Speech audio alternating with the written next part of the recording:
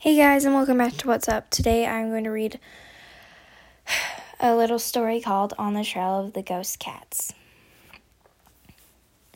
The old snow leopard sweeps his thick, spotted tail and looks over the frozen home in the high mountains of India. He lies on an icy edge, looking over a deep canyon. As I watch him through the binoculars, 3 wild mountain goats called ibex appear on the rim of the canyon, about 300 feet away from the cat. Snow leopard lifts his head, catches their scent in the air, and slowly begins to sneak up the canyon.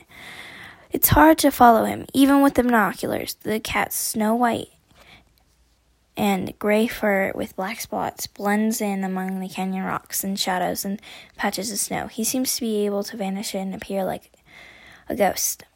He wants to get above the ibexes to chase him to the edge of the cliff, whispers my friend Panchjat Yadvi, a photographer. About 20 minutes, the cat has crept close to the ibex and is just about to sleep when a sharp whistle breaks the silence and ibex suddenly sprints away. That's their warning, Paul. Panchjat says. One of them must have smelled the leopard. The snow leopard doesn't bother to chase him. He descends the mountain and disappears. You're very lucky you saw a snow leopard on your very first day, Panchjat said. Some people never see him. Hiding in plain sight. Panchjat and I have traveled to the ancient Himalayan village of Khyber in Indian Spate Valley. We are looking for snow leopards, which are some of the hardest to find animals on the planet. A long journey is not for anyone who is afraid of heights. The village is reachable only by a zigzag, narrow road carved into the steep mountains. Because you must go in winter, when the snow leopards follow their prey into lower parts of the mountains, parts of the road are covered in snow and ice. Over the next few weeks, Panchjat and I will trek more than 30 miles, descending into the canyons, trudging up snowy passes, and climbing into the icy cliffs as we try to photograph the cats and learn more about how they live. The exact number of snow leopards in Spate Valley is a mystery. In fact, counting them is practically impossible. Their range extends across 12 Central Asian nations in some of the harshest environments for humans. Temperatures can cause frostbite, and hard-to-reach mountainous terrain prevent most scientists from studying these endangered creatures up close. Digital footprints.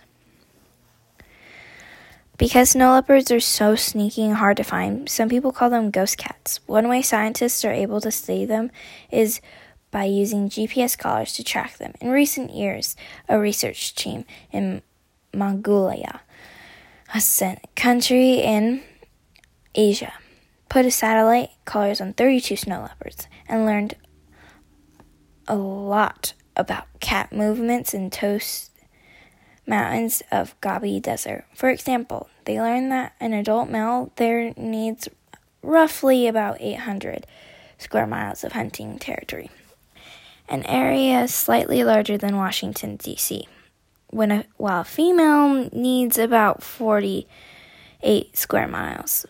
But a snow leopard lives in different types of terrain. What kind of prey is available? How many humans might bother them? And other factors affect how much territory one cat needs.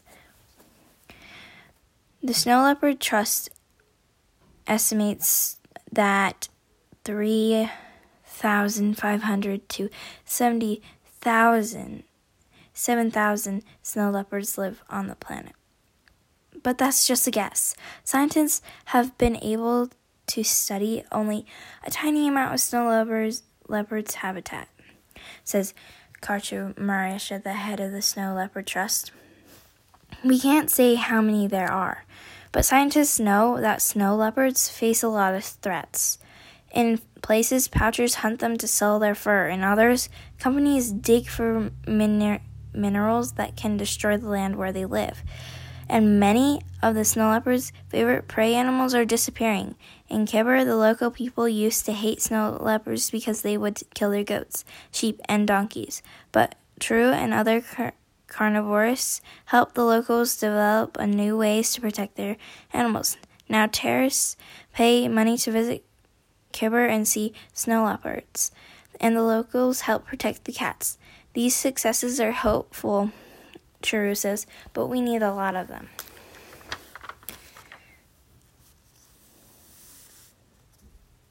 Caught on camera. Learning more about snow leopards will help carnivores protect them in many places. That's one reason why, for 2 years, PenJet has come together to work with scientists and track snow leopards. With camera traps and one of our last days in Khyber, PenJet and I, along with a local guide named Namgel, set off on a long hike to check some of these camera traps. The air is freezing and our breath forms in steam clouds as we trudge up and down the mountains. PenJet and Namgel had placed camera traps where they knew snow leopards liked to hunt. For each trap, they set up a camera in a waterproof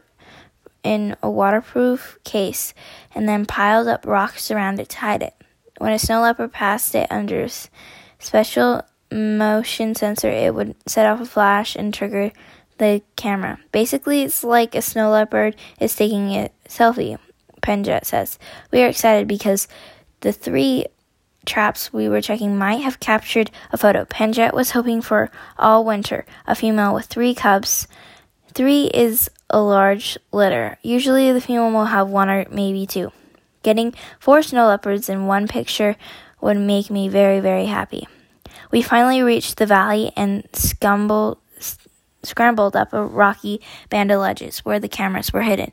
This is just like a snow leopard highway, PenJet says, explaining how the cats use ledges to travel between high pastures where their prey come to graze. Soon, Mijel finds recent tracks, including a small one that might have been made by a cub. PenJet locates the fresh urine stain where a cat had marked its territory. Snow leopards had definitely wandered past these cameras. Then PenJet begins checking the cameras. One of the trap's battery had died, a common problem in extreme cold. Another flash had stopped working. The last had captured images, but only of a curious fox and a flock of birds. PenJet is disappointed. The snow leopards love to torment me, he says, and tells me how a cub had once peed on his camera. It's good news that we know the snow leopards are here. The more good news was coming. After I returned home, PenJet sent me a text message. Naban had gone back to check the camera traps. This time, a memory card of the video had video of the mother and the 3 cubs. A new generation of snow leopards would soon be in the Himalayas and the Himalayas. That is it for today. Thank you for listening. Sorry if I missaid words or if I messed up. Sorry about that, but I hope you had as much fun as I did about learning about snow leopards. See you again on next time on What's Up. Bye. Have a great rest of your week. Hope you had a great time.